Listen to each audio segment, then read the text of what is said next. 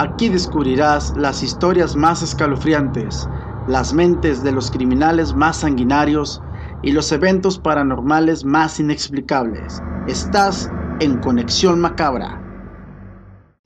Bienvenidos a Conexión Macabra, un podcast en el que descubrirás las historias más escalofriantes, las mentes de los criminales más sanguinarios y los eventos paranormales más inexplicables.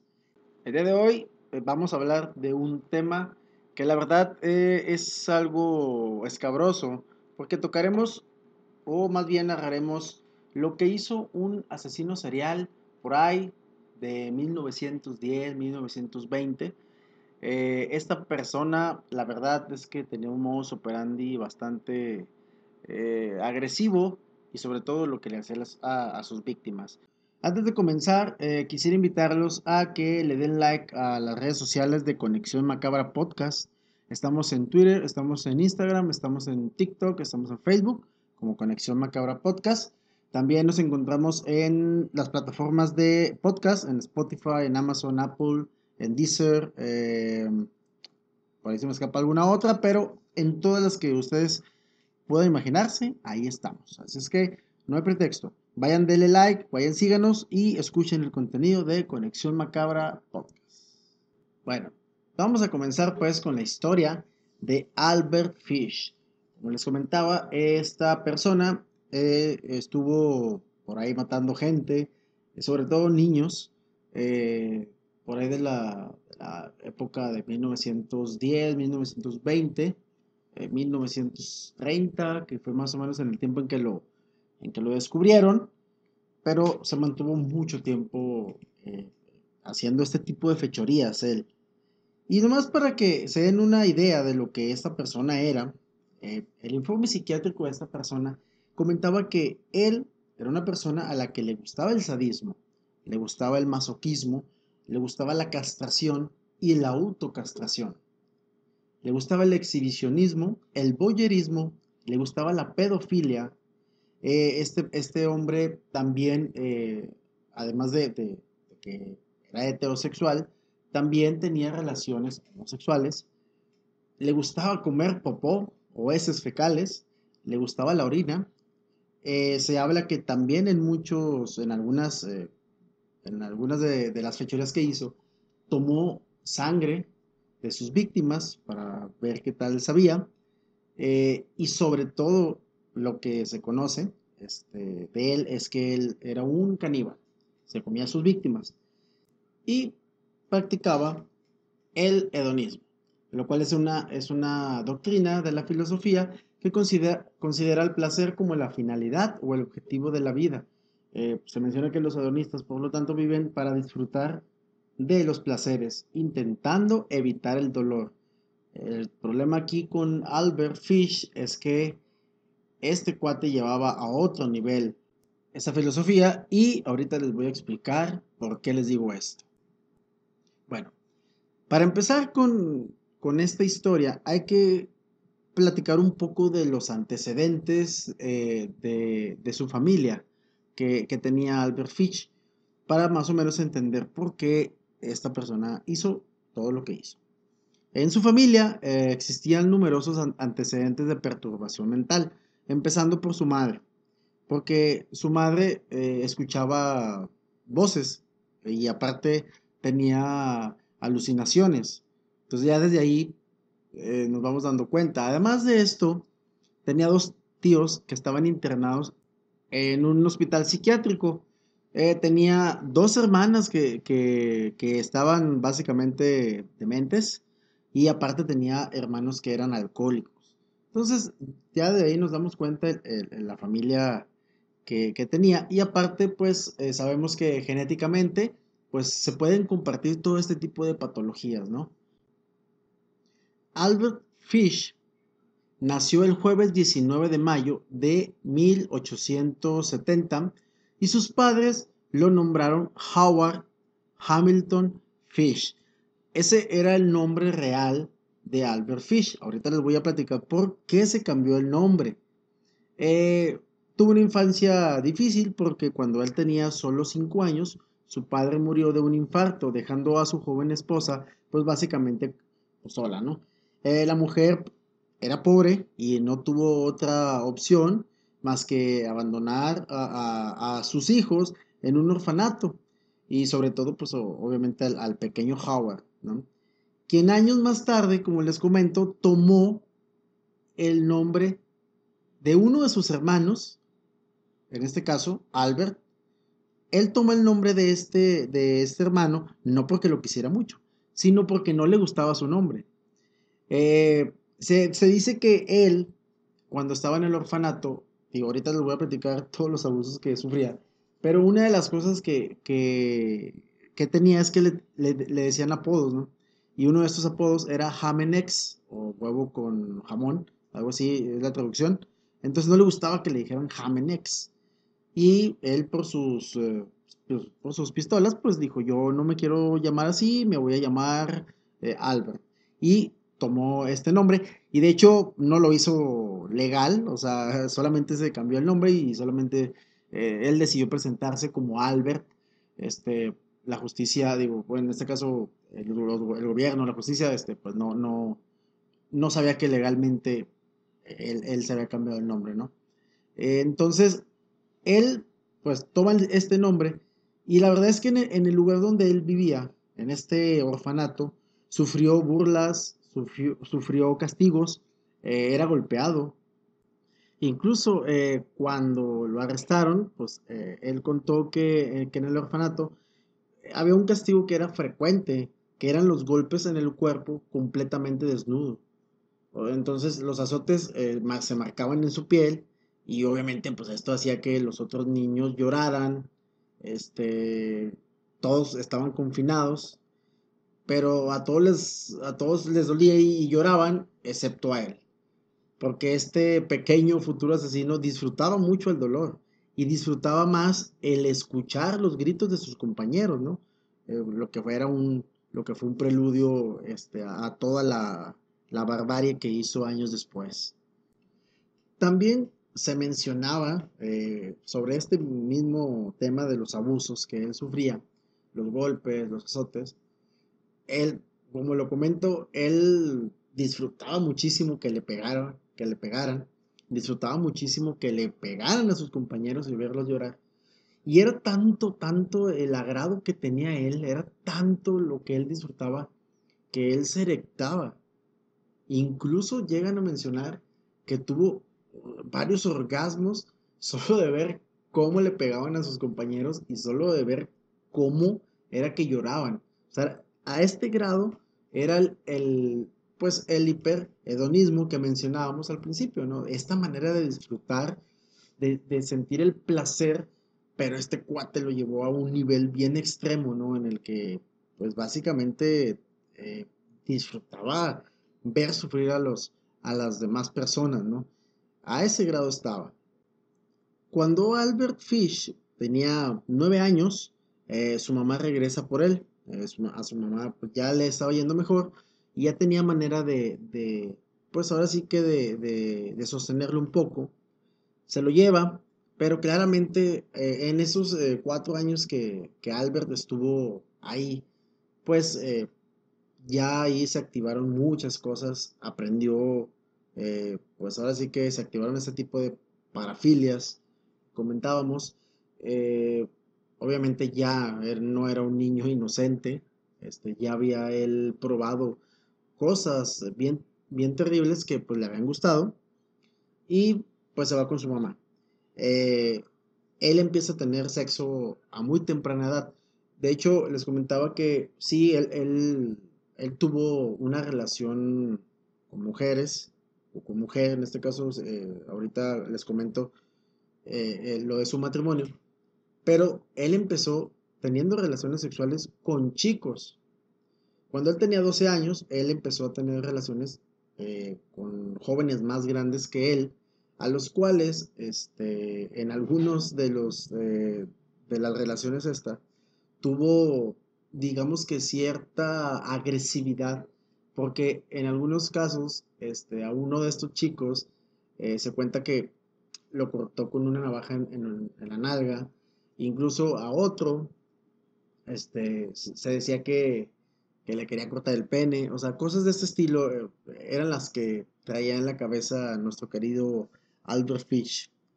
Cuando cumplió 20 años, Albert ya se dedicaba a lo que era la prostitución. Y desafortunadamente pues ahora sí que esta ocupación la utilizó pues básicamente para hacer muchas perversiones, ¿no? Y aquí es donde inicia el camino criminal de Albert Fish. ¿Por qué?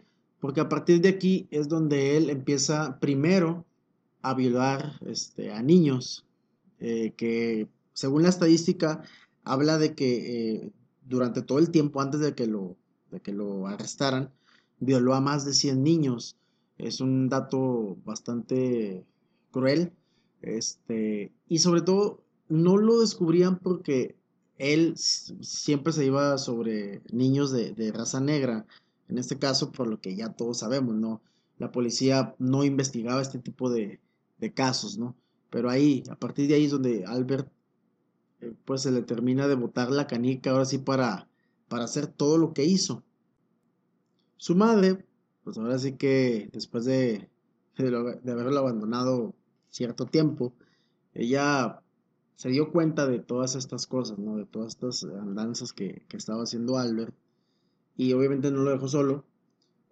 Pero trató de ayudarlo, ¿no? ¿Y cuál fue la ayuda? Pues en aquellos entonces se hacía este tema de los arreglos de matrimonio, ¿no? Y le arreglan el matrimonio con Anna Marie Hoffman, de 19 años, 8 años menor que Fish, ¿no? Entonces, pues forma esta familia, ¿no? Como para que le ayudara, ¿no? A Albert a dejar todas estas cosas, ¿no? Se casó y procreó 6 hijos, ¿no? Y hay versiones que aseguran que por unos años Fish se comportó como un hombre normal, mentalmente sano en apariencia. Lo cierto es que únicamente fue solamente más discreto y tener un hogar lleno de chiquillos, pues serviría como una tapadera para las violaciones que seguía haciendo y para los actos sadomasoquistas, perdón, que practicaba con amantes ocasionales y algunos en ciudades alejadas de su hogar. O sea, eso no fue impedimento para que él siguiera haciendo todas estas cosas, ¿no? Fue así como que, bueno, estoy casado, la sociedad me ve como que soy un hombre normal, pero yo sigo cometiendo crímenes, yo sigo haciendo este tipo de acciones. Un día, Albert Fish inició una relación sadomasoquista con un joven de 19 años. Este joven se llamaba Thomas Kedden. Se veían en un domicilio temporal que estaba ubicado en Wilmington, Delaware. Era pues amoroso, ahora sí que esta relación, ¿no? Pero esta relación empezó a subir de tono y de violencia.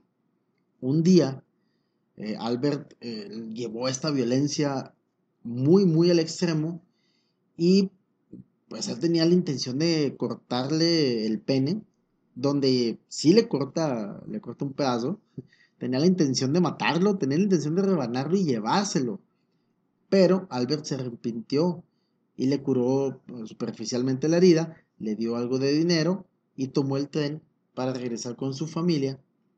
Y durante el viaje, pues Fish producía en su memoria el rostro de dolor de Thomas y los ojos de este cabrón estaban totalmente desorbitados. Estaba él imaginándose esta imagen de cómo el otro chavo sufría.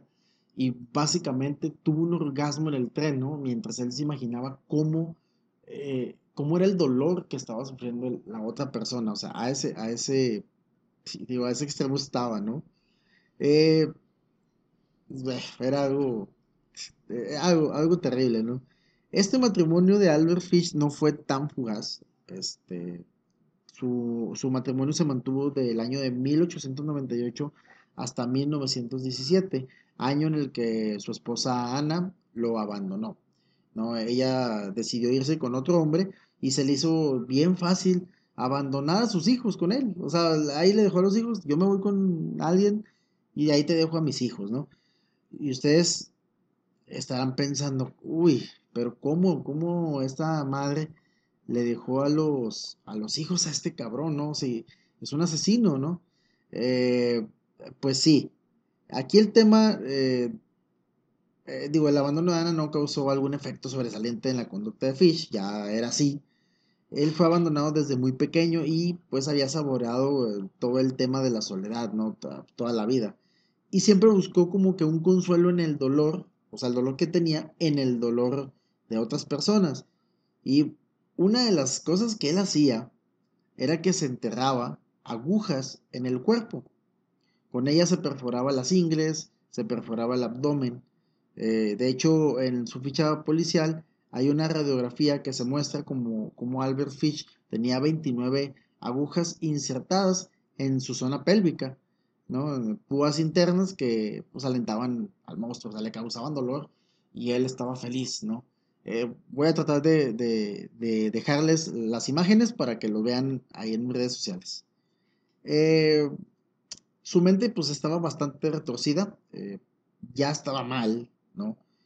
Y esto lo condujo ya a tener, pues a cazar, ¿no? En este caso a cazar niños. Con preferencia le encantaban los niños que tenían discapacidades, le encantaban los niños afroamericanos, lo que les comentaba que nadie reclamaría. Entonces, él empezó a hacer este tipo de cosas, los empezó a violar, y pues bueno, en su psicosis estaba seguro de que Dios le ordenaba torturarlos hasta la muerte y después mutilarlos, ¿no? Cosas que vamos a ver más adelante. El 11 de julio de 1924, Albert Fish estaba a punto de asaltar a Beatrice Kiel, de 8 años, quien jugaba sola. El asesino quería llamar su atención ofreciéndole dinero, pero la madre de la niña llegó a tiempo a su casa para alejarla de Fish. Mucha suerte tuvo Beatriz, fortuna con la que no contaron Francis McDonnell, Billy Gaffney y Grace Bott. Vamos a contar las historias de estos asesinatos, ¿no? Que son, digamos que los que más se tienen documentados. El 15 de julio de 1924, pocos días después de su intento de asalto a la niña Beatriz, Albert Fish asesinó a Francis McDonnell, un niño de 9 años. El reencuentro, aquí se habla de que se dice que el agresor apartó al niño de los amigos con quien jugaba, lo internó en una zona boscosa y ahí lo violó, lo asfixió, lastimó sus piernas, rasgó su zona abdominal y le arrancó la carne de la parte posterior de la rodilla izquierda. Estaba a punto de cortarle los genitales cuando escuchó que alguien se acercaba. Entonces, Fish dejó el cadáver colgando de un árbol y en este caso, uno de los apodos que le pusieron pues fue el hombre lobo de Wisteria, ¿no? Y ahí a partir de ahí, este, esta, este hombre lobo pues empezó a comerse a los niños, ¿no? Con todo esto que le hizo al pobre Francis. Casi 3 años después, el 11 de febrero de 1927, secuestró al pequeño de 4 años Billy Gaffney en Brooklyn, Nueva York. Lo llevó a la fuerza hasta una casa abandonada donde lo desnudó, ató de manos y pies y amordazó. Fish se fue. A, Se fue a su casa y lo dejó ahí, ¿no? Lo dejó en esa casa. Obviamente lo dejó sin una posibilidad de que él escapara, ¿no? Al día siguiente, alrededor de las 14 horas, regresó para acabar con Billy. En este caso, primero lo azotó hasta que la piel de las nalgas reventó. Después le cortó las orejas, la nariz, le sacó los ojos, abrió su boca de oreja a oreja y pues obviamente Billy murió desangrado. Después, el hombre lobo de Wisteria, o vampiro de Brooklyn, como después le llamaron, porque este asesinato fue en Brooklyn, lo desmembró y arrojó algunas partes del cuerpo a un río de aguas negras que estaba cerca de ahí. El resto lo llevó a su casa para guisarlo y tragarlo. El cocinero del infierno estaba en la tierra y su apetito era insaciable. Sus utensilios eran un cuchillo, un instrumento de carnicero y un serrucho con más filo que nunca. Eh, Así de complicado, así de terrible era este individuo. no tenía compasión. Como se podrán dar cuenta, los dos asesinatos fueron brutales. O sea, en los dos desmembró, cortó carne. En el primero de Francis no pudo hacer todo lo que él quiso porque estaban en una zona boscosa y había gente alrededor. Pero en el caso del siguiente chiquitín, Billy, que era más chico, pues él sí sufrió terriblemente su muerte, ¿no? Entonces, así de grotesco era este Albert Fish. Pasaron alrededor de 15 meses. El 25 de mayo de 1928, Albert Fish encontró un anuncio clasificado en el que un hombre buscaba trabajo.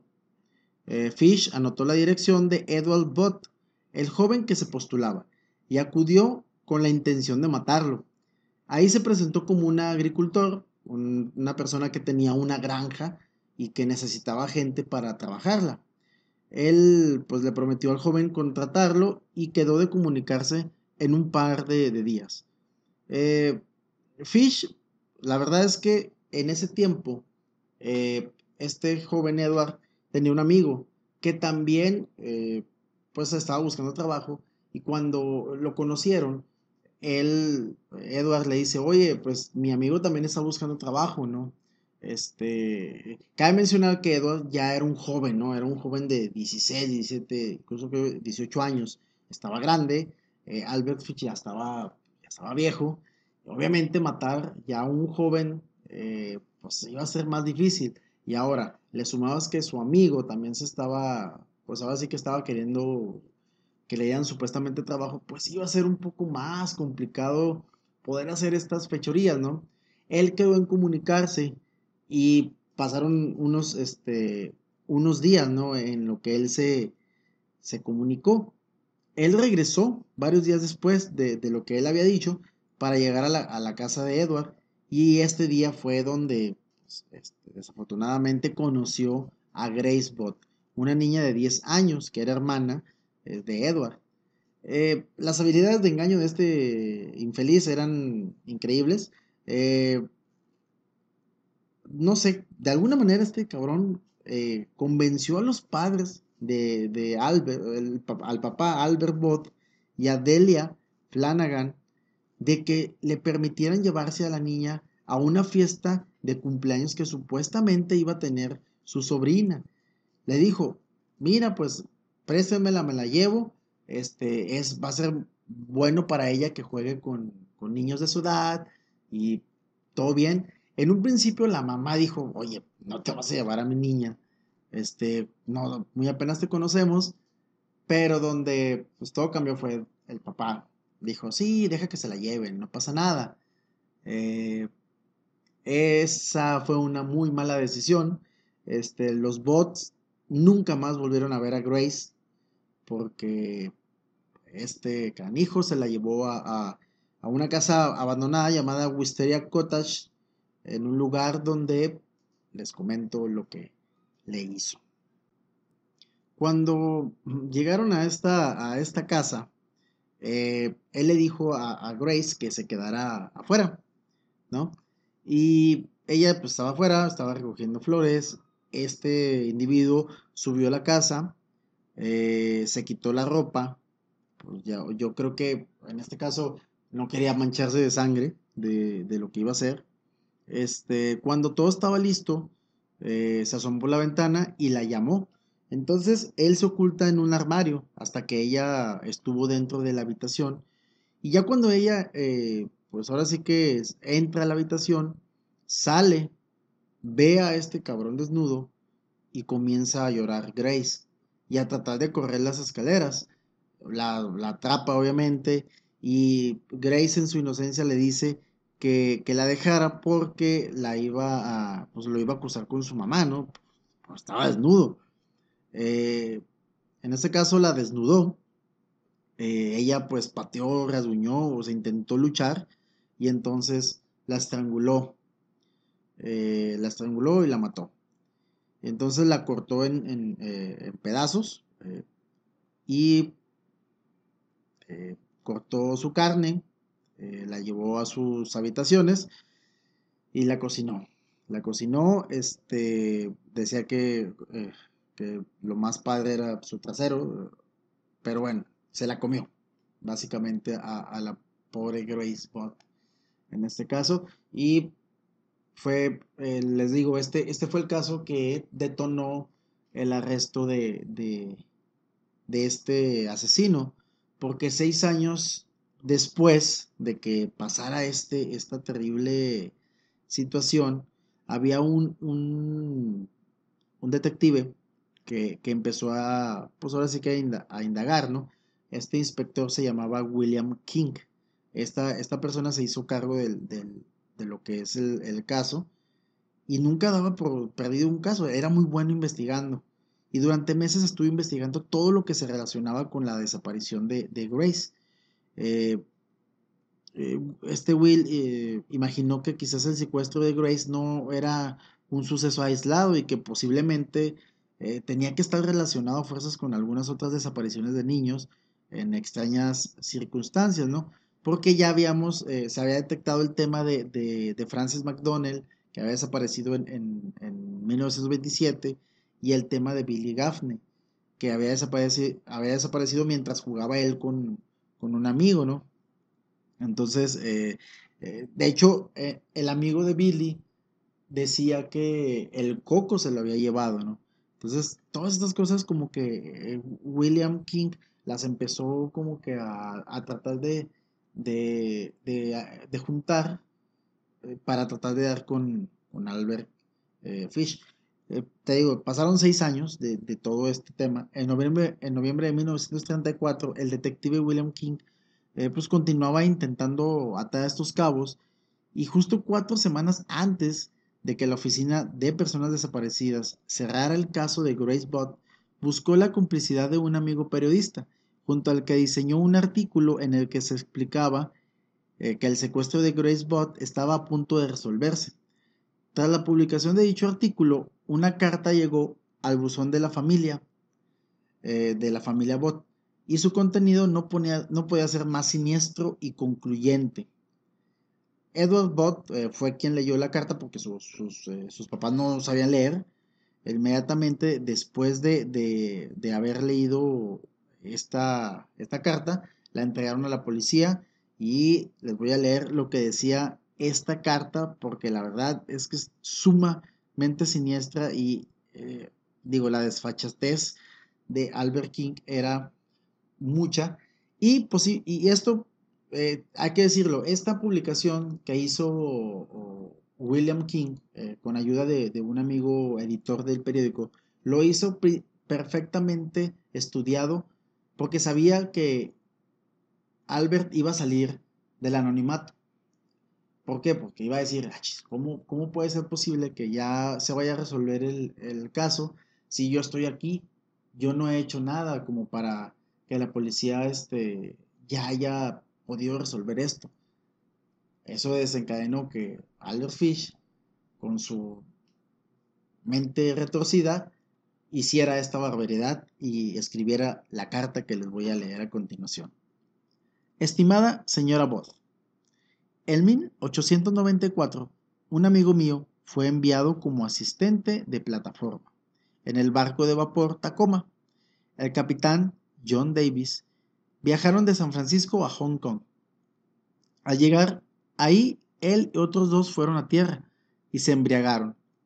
Cuando regresaron al barco, se había marchado. En aquel tiempo había hambruna en China. La carne de cualquier tipo costaba de $1 a $3, en este caso por libra. Así tan grande era el sufrimiento entre los más pobres que todos los niños menores de 12 años eran vendidos como alimentos en orden de mantener a los demás libres de morir. Un chico o chica menor de 14 años no estaban seguros en las calles. Usted podía entrar a cualquier tienda y pedir corte en filete o corte de carne de estofado. La parte del cuerpo desnudo de un chico o chica sería sacada y lo que usted quisiera sería cortado de él. El trasero de un chico o chica, la cual es la parte más dulce del cuerpo, era vendido como chuleta de ternera a un precio muy alto. John permaneció ahí durante mucho tiempo adquiriendo gusto por la carne humana. A su regreso a Nueva York, robó a 2 chicos, uno de 7 y uno de 11 años de edad. Los llevó a su casa, los despojó y desnudó, y los ató a un armario. Entonces quemó todo lo que ellos portaban. Varias veces, cada día y cada noche, los azotó, los torturó para hacer su carne buena y tierna. Primero mató al chico de 11 años de edad porque tenía el trasero más gordo y por supuesto una mayor cantidad de carne en él. Cada parte de su cuerpo fue cocinado y comido excepto la cabeza, huesos e intestinos. Fue asado en el horno, todo su trasero, hervido, asado, frito y estofado. El chico pequeño fue el siguiente. Fue de la misma manera en aquel tiempo. Yo vivía en la calle 409 E 100, cercana a la derecha. Él me decía frecuentemente cuán buena era la carne humana, que decidí probarla. El domingo 3 de junio de 1928, yo le visité en el 406 de Saint Brown. Usted puso queso, fresas, almorzamos. Grace se sentó en mi regazo y me besó. Decidí comerla, con el pretexto de llevarla a una fiesta. Usted dijo que sí, que ella podría ir. La llevé a una casa vacía en Westershire que yo ya había escogido. Cuando llegamos, le dije que se quedara fuera. Ella recogió flores, subí, me quité mis ropas. Yo sabía que no debía tener sangre. Cuando todo estuvo listo, me asomé a la ventana y la llamé. Entonces me oculté en un armario hasta que ella estuvo en la habitación. Cuando ella me vio completamente desnudo, comenzó a llorar y a tratar de correr escaleras abajo. La atrapé y me dijo que se lo diría a su mamá. La desnudé, pateó y me rasguñó. La estrangulé y entonces la corté en pequeños pedazos para poder llevarme la carne a mis habitaciones. La cociné y comí. Cuán dulce y tierno fue su trasero asado en el horno. Me llevó 9 días comer su cuerpo entero. No la violé como hubiera deseado. Murió virgen. Vergas. O sea, es una carta increíblemente fuerte. Es una carta que yo creo que cualquiera que hubiera leído esto se hubiera quedado asustado, se hubiera quedado impactado. Yo la verdad cuando la leí me quedé sumamente impactado. Eh, como una persona, cero empatía, cero sentimientos, o sea, te platica básicamente qué fue lo que le hizo, cómo la cortó, cómo se la comió. Eh, Increíble, increíble la manera en cómo este cabrón actuaba, ¿no? Eh, Realmente, las personas que leyeron esta carta, pues no, obviamente no podían creer que fuera realidad, ¿no? O sea, sino que era de alguien sádico que nada más quería molestar a los señores Bot. Sin embargo, el detective William King se percató de algunos detalles de la carta y coincidían con los del secuestro de la pequeña Grace Bot, además de que la letra coincidía con una nota que Albert Fish les había escrito a la familia Bot días antes del asesinato de Grace, diciendo que ese día no podría ir a cenar con ellos, puesto que tenía recados pendientes y se presentaría unos días después a su casa, ¿no? En este caso, obviamente William King hizo todo el tema de los análisis de caligrafía, eh, revisó lo que era la hoja donde venía escrita esta carta y sobre el sobre de la carta aportó una pequeña pero crucial pista. En noviembre de 1934, el espectógrafo, que es un aparato capaz de analizar el espectro característico de un movimiento ondulatorio, descubrió una marca que hasta entonces había pasado desapercibida. Era una marca que hasta entonces, les digo, no la habían visto los restos de los investigadores. Esta marca era un membrete, era una hoja membretada, ¿no? En este caso. Entonces, esta hoja membretada procedía de la Sociedad de Socorros Mutuos de Choferes de Nueva York. Entonces William ya tenía una pista para saber más o menos dónde estaba este canijo. Acompañado de hombres a cargo de él, pues hizo la visita a esta aseguradora para, pues ahora sí que ver si daban con el sospechoso. El sospechoso se llamaba Lee Siskonki, un modesto chofer que desde luego no tenía el perfil de un sádico psicópata. Tras interrogar al sospechoso, reveló que había sustraído material del escritorio perteneciente a la aseguradora, pero lo más importante era que la mayor parte de esas hojas y sobres habían sido depositadas en una pensión en el 200 este de la calle 52. Ok, esa fue la pista. Se lanzaron hacia esa dirección que esta persona les dio, y obviamente dieron con esta pensión. Ellos inmediatamente acudieron a esta pensión, llegaron con la portera, preguntaron por Frank Howard, que era el nombre que él había utilizado cuando se presentó con la familia Bott, y pidió los registros de los huéspedes que estaban ahí. ¿Esto para qué? Para revisar si la letra, o la caligrafía en este caso, era similar a la de la carta que les habían enviado, ¿no? Esta carta horrorosa que acabamos de leer. Entonces, ahí vio, checó las letras y sí, había un nombre que se llamaba Albert Fish, que sí, su caligrafía era similar y era pues básicamente, en este caso, el dueño de la carta, ¿no? William King, el detective, pues en este caso estuvo ahora sí que merodeándolo, lo estuvo vigilando, porque pues ya era el principal sospechoso, ¿no? de este caso. Y empezó a vigilar su rutina diaria sin percatarse de que estaba a punto de ser descubierto, ¿no? Un día William King decidió entrar a la habitación alquilada por Albert Fish, dispuesto a encontrar pruebas que lo incriminaran sobre este caso.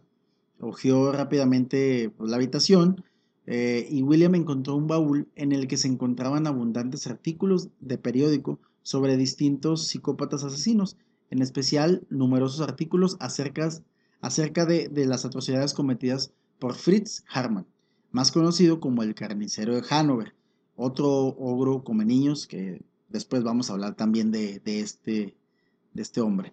El detective King descubrió así que se encontraba en la habitación de un asesino que incluso llegaba a imitar el comportamiento de otros asesinos psicópatas. Mientras el detective se encontraba en la habitación del anciano leyendo aquellos artículos de Albert Fish, llegó. Ambos se miraron fijamente a los ojos y el detective preguntó: ¿Usted es Albert Fish? Mientras el anciano asentía con la cabeza, sin bajar la vista, Fish cogió lentamente una navaja de afeitar del bolsillo de su chaqueta y la sostuvo frente a él. King rápidamente tomó su muñeca y la torció hasta hacer caer la navaja. Acto seguido, procedió a detenerle sin que éste mostrara oposición alguna. Ahora te tengo, afirmó el detective.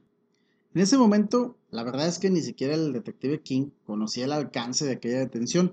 Los criminólogos iniciaron varias investigaciones e interrogatorios de una diligencia extrema. Fue el 13 de diciembre de 1934 cuando Albert Fish comenzó a hablar. Sus confesiones fueron escuchadas por un gran número de policías, siendo la mayor parte de estas una serie de depravaciones que nadie hubiera creído, a no ser que los detalles de las confesiones no hubieran sido corroborados de uno en uno. También resultaba difícil creer que este anciano, con aspecto débil, porque esa era la forma que él tenía, pues, ahora en este caso era difícil, ¿no? Creer que este canijo había hecho todo esto, ¿no? Había matado a estos niños de la manera como los mató. Entonces, la policía decidió solicitar la intervención de varios psiquiatras.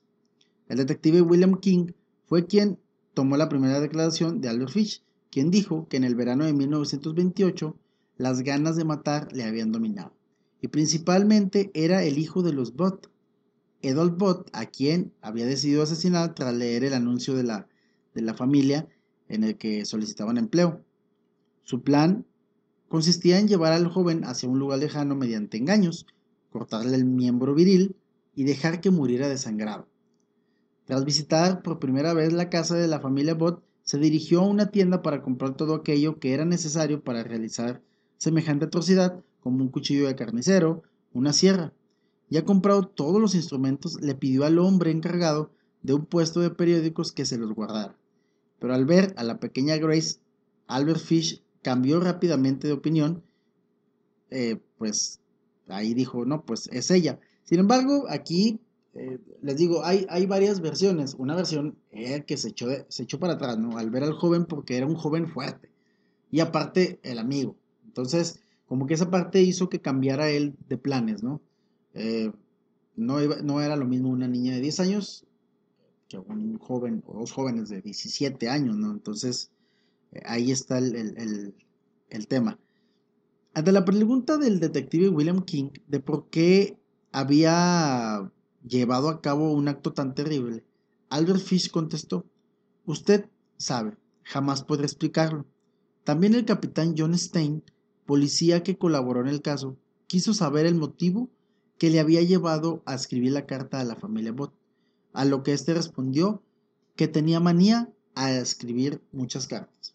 Esto es cierto, porque Albert Fish antes de que empezara toda su carrera criminal, había sido arrestado por escribir cartas a las damas, era como que un pasatiempo, pero eran cartas así como que muy extrañas, en donde eh, hay una carta en donde se las manda a una señorita que le dice que él tiene un hijo que está discapacitado, y que le gusta que le peguen, que no importa, que ella le puede pegar y que aparte de que le pegue a este niño, le puede pegar a él también. O sea, estaban muy bizarras todas estas cartas. Voy a buscar estas cartas y se las voy a dejar en las redes sociales para que vean y me sigan y vean todo este material. Eh, Después de todo esto, ese mismo día, encontraron los restos de la pequeña Grace. Hay que decirlo que lo llevaron a la escena del crimen, ¿no? Entonces lo disfrutó, o sea, disfrutó decirle a los policías, no, pues aquí estuvo jugando, yo entré a la casa, yo la enterré su cráneo porque lo que encontraron de ella fue un pequeño cráneo, que es con lo que ya, digamos que pudieron asegurar de que este cabrón había sido el asesino. Y era increíble cómo disfrutaba él estas atrocidades que hacía, ¿no? Y bueno, pues la policía, pues ahora sí que comenzó con todo el proceso para culpar a Albert Fish, ya después de tener todas las pruebas. Obviamente en ese momento, pues se le imputaba el secuestro y el asesinato de Grace Bott, nada más. Pero la policía mandó a declarar en el juicio a un chofer que afirmaba haber transportado a Albert Fish en su coche junto con la compañía de un niño, al que le costaba mantener a su lado, que lloraba porque no veía a su madre y que no llevaba abrigo. Aquel niño resultó ser Billy Gaffney. Cuando Albert Fish confesó el asesinato de Billy Gaffney, su madre se dirigió a él. Estaba él en la correccional de Sing Sing en el que se encontraba y trató de obtener más detalles sobre la muerte de su hijo, lo cual fue un error porque este güey no tenía consideraciones. Y les voy a leer lo que le confesó en este caso a la madre, que no fue nada chido. Y esto le dijo: lo llevé a los tiraderos de Ricker Avenue. Ahí hay una casa que permanece sola, no lejos de donde lo tomé. Llevé al chico ahí, lo despojé, desnudé y até sus manos y pies. Lo amordacé con un harapo sucio que recogí en el tiradero. Entonces quemé sus ropas. Arrojé sus zapatos al tiradero. Regresé y tomé el tranvía de la 59 Street a las 2 de la mañana y caminé de ahí a casa. Al siguiente día, cerca de las 2 p.m., llevé herramientas con mango corto. Corté uno de mis cinturones a la mitad. Corté esas mitades en 6 tiras de cerca de 8 pulgadas de largo. O sea, hizo como un látigo así de varias tiras, ¿no? Azoté su trasero descubierto hasta que la sangre corrió en sus piernas. Corté las orejas. La nariz, corté la boca de oreja a oreja. Le saqué los ojos. Estaba muerto entonces. Enterré el cuchillo en su vientre y acerqué mi boca a su cuerpo y bebí su sangre. Recogí 4 sacos.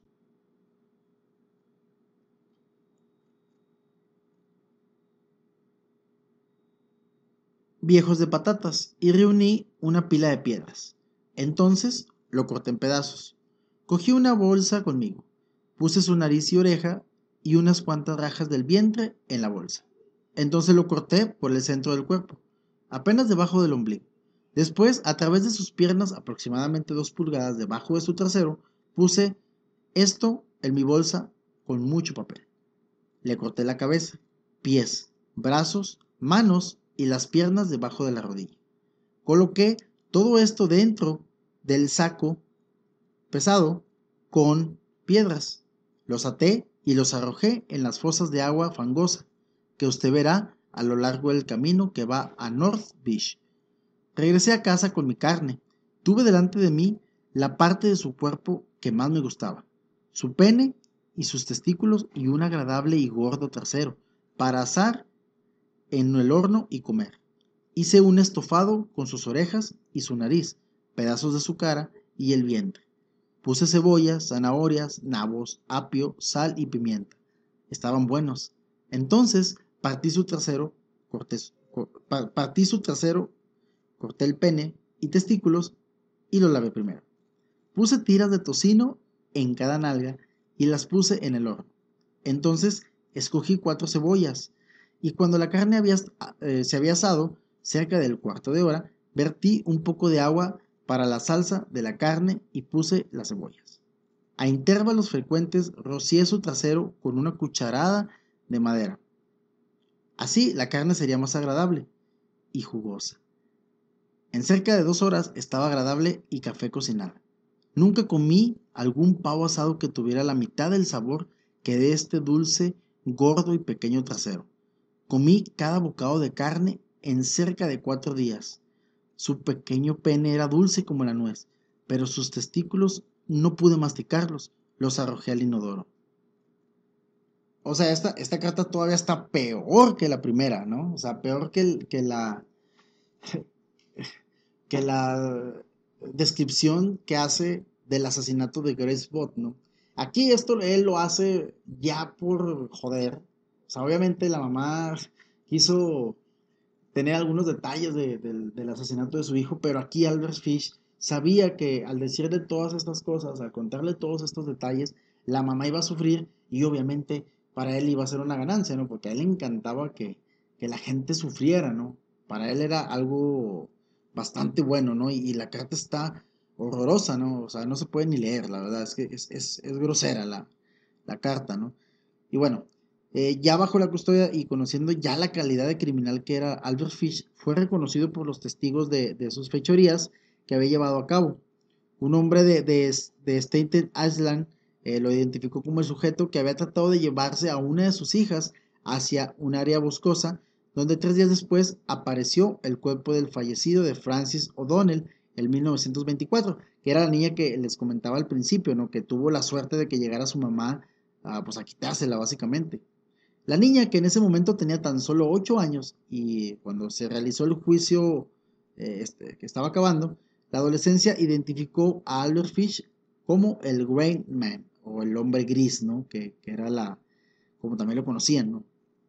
También se le asociaron otros crímenes como el de una chica llamada Mary O'Connor, muerta en 1932 y hallada muy cerca de una de las casas que Fish pintaba, ¿no? O había pintado en ese tiempo. Con todo y estas acusaciones, la única oportunidad que tenía Albert Fish de librarse de la pena capital era ser declarado desquiciado mental. O sea, todavía tenía una oportunidad de no morir, ¿no? El doctor Frederick Wertham decidió ir a visitar a Albert Fish a prisión para poder entrevistarle. Le preguntó cómo se siente y le dijo: no tengo particulares deseos de vivir ni de ser asesinado. Es una cuestión indiferente. No creo estar del todo bien. ¿Eso quiere decir que está loco?, le preguntó el psiquiatra. No, no exactamente. Nunca pude entenderme del todo. ¿Puede explicarse?, le preguntó. Siempre tuve deseos de infligir dolor a otros y de que otros me provoquen dolor. Siempre parecí disfrutar de todo lo que hace daño. Eh, Esto era algo que decía, ¿no? El doctor Frederick Wertham estableció que el sadomasoquismo contra los niños, especialmente contra varones, era una parte fundamental de su desequilibrio sexual. Incluso Albert Fish llegó a reconocerle al doctor Frederick que obtenía un inmenso placer cuando se provocaba sangre en su cuerpo, para lo cual utilizaba un largo palo en cuya punta colocaba varios clavos y con esto golpeaba su espalda repetidamente hasta hacerla sangrar. Afirmó también que en algunas ocasiones usaba un algodón impregnado de alcohol que situaba en su ano y y una vez que ya estaba dentro, lo incendiaba, ¿no? También admitió haber realizado esta práctica con algunas de sus víctimas, pero sin duda lo que más le entusiasmaba a Albert Fish pues, era insertarse agujas de marinero en la parte de su pelvis, ¿no? También lo intentó en sus testículos, pero aquí no lo logró tanto porque según lo que dicen es que le dolió demasiado, que solamente lo, lo hacía en la pelvis y en la parte del niés, creo que le llaman así, en esa parte, ¿no? Se le hicieron las radiografías y efectivamente había 29 agujas o alfileres clavados en lo que era el interior de la pelvis, ¿no? Y pues algunos de esos ya mostraban estar oxidados, ¿no? Los psiquiatras pues no dejaban de tomar apuntes acerca de todo esto, o sea, estaban así como que no puede ser posible que este güey lo cuente tan así, ¿no? O sea, tiene que estar loco, tiene que tener algo, ¿no? Pero la tragedia se incrementó aún más cuando Albert Fish comenzó a dar datos sobre la cantidad de crímenes que había llevado a cabo. Todavía hoy se sigue discutiendo sobre el número de niños que el ogro de Nueva York había asesinado y se había comido.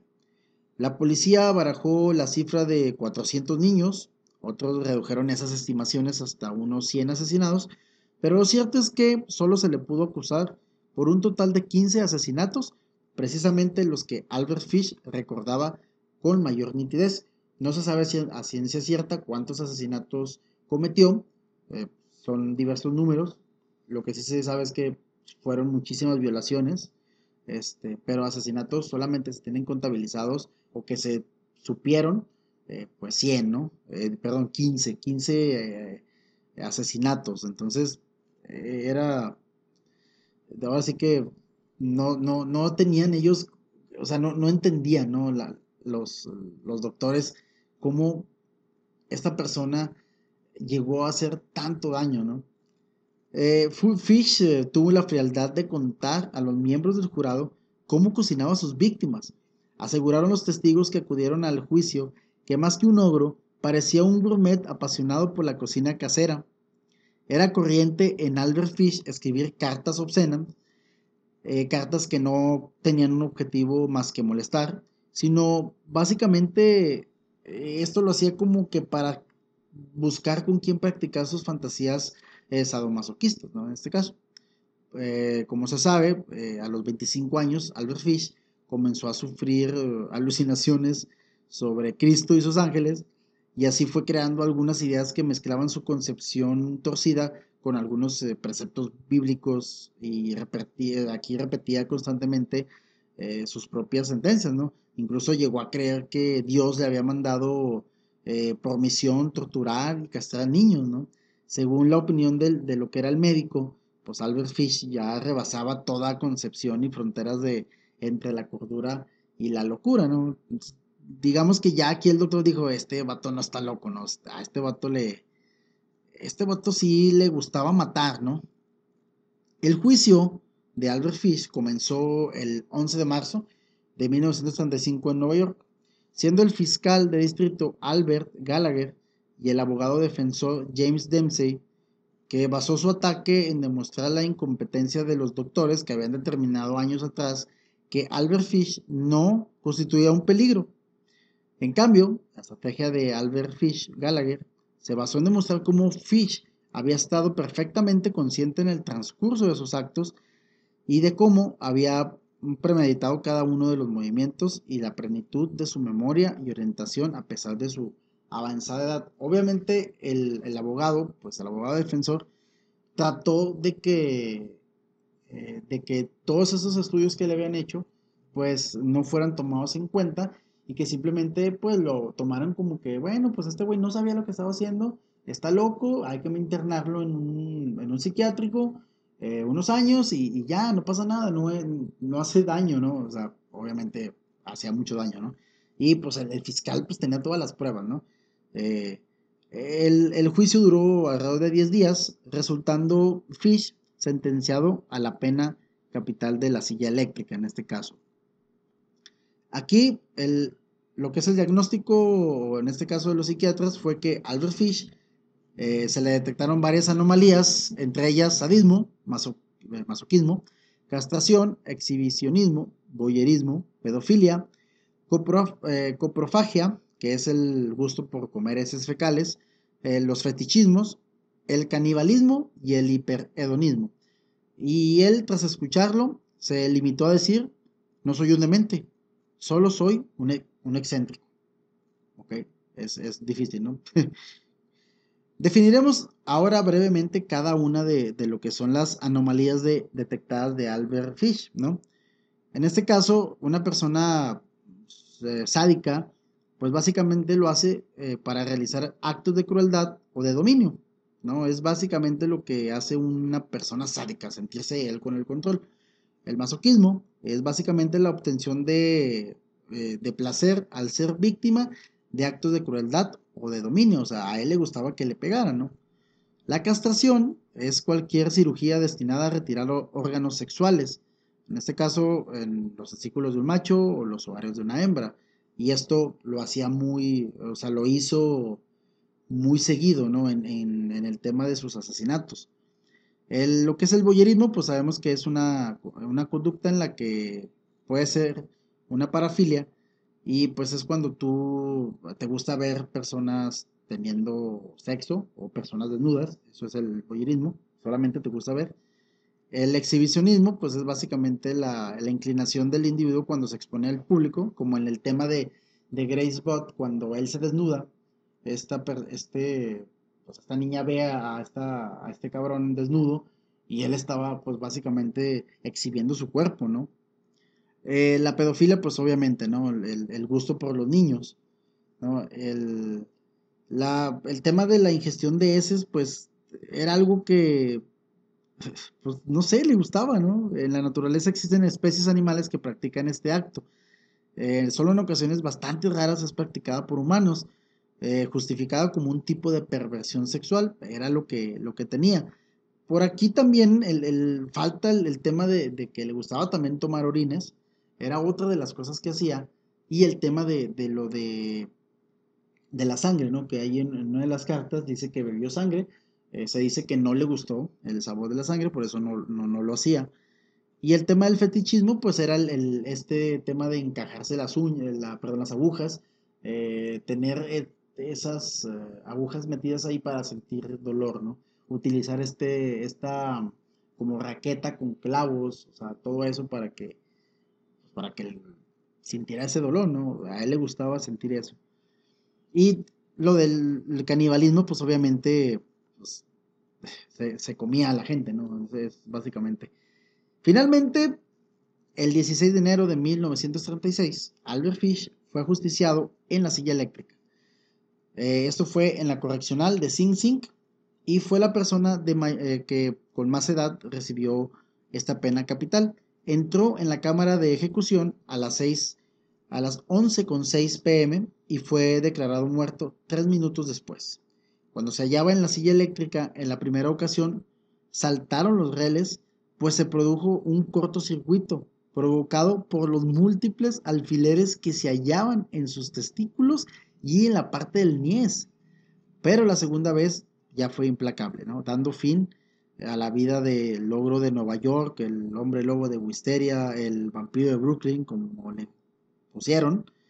Y bueno, ¿no? La última frase de este cabrón fue, qué alegría morir en la silla eléctrica. Será mi último escalofrío. el único que todavía no he experimentado. Murió y fue sepultado en el cementerio de Sing Sing. Y así fue. Este caso o este asesino serial realmente ha sido uno de los más bestiales que ha habido a través de los años. Realmente la manera en cómo este asesino se hacía pasar, obviamente siendo un anciano él, pues a lo mejor la gente no desconfiaba tanto, ¿no?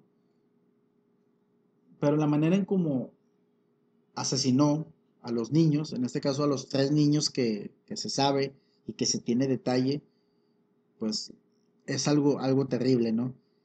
Y bueno, ese fue el caso de Albert Fish, un asesino serial que va a quedar ahí en la historia por todas las atrocidades que hizo. Y espero que les haya gustado esta historia, espero que la escuchen completa.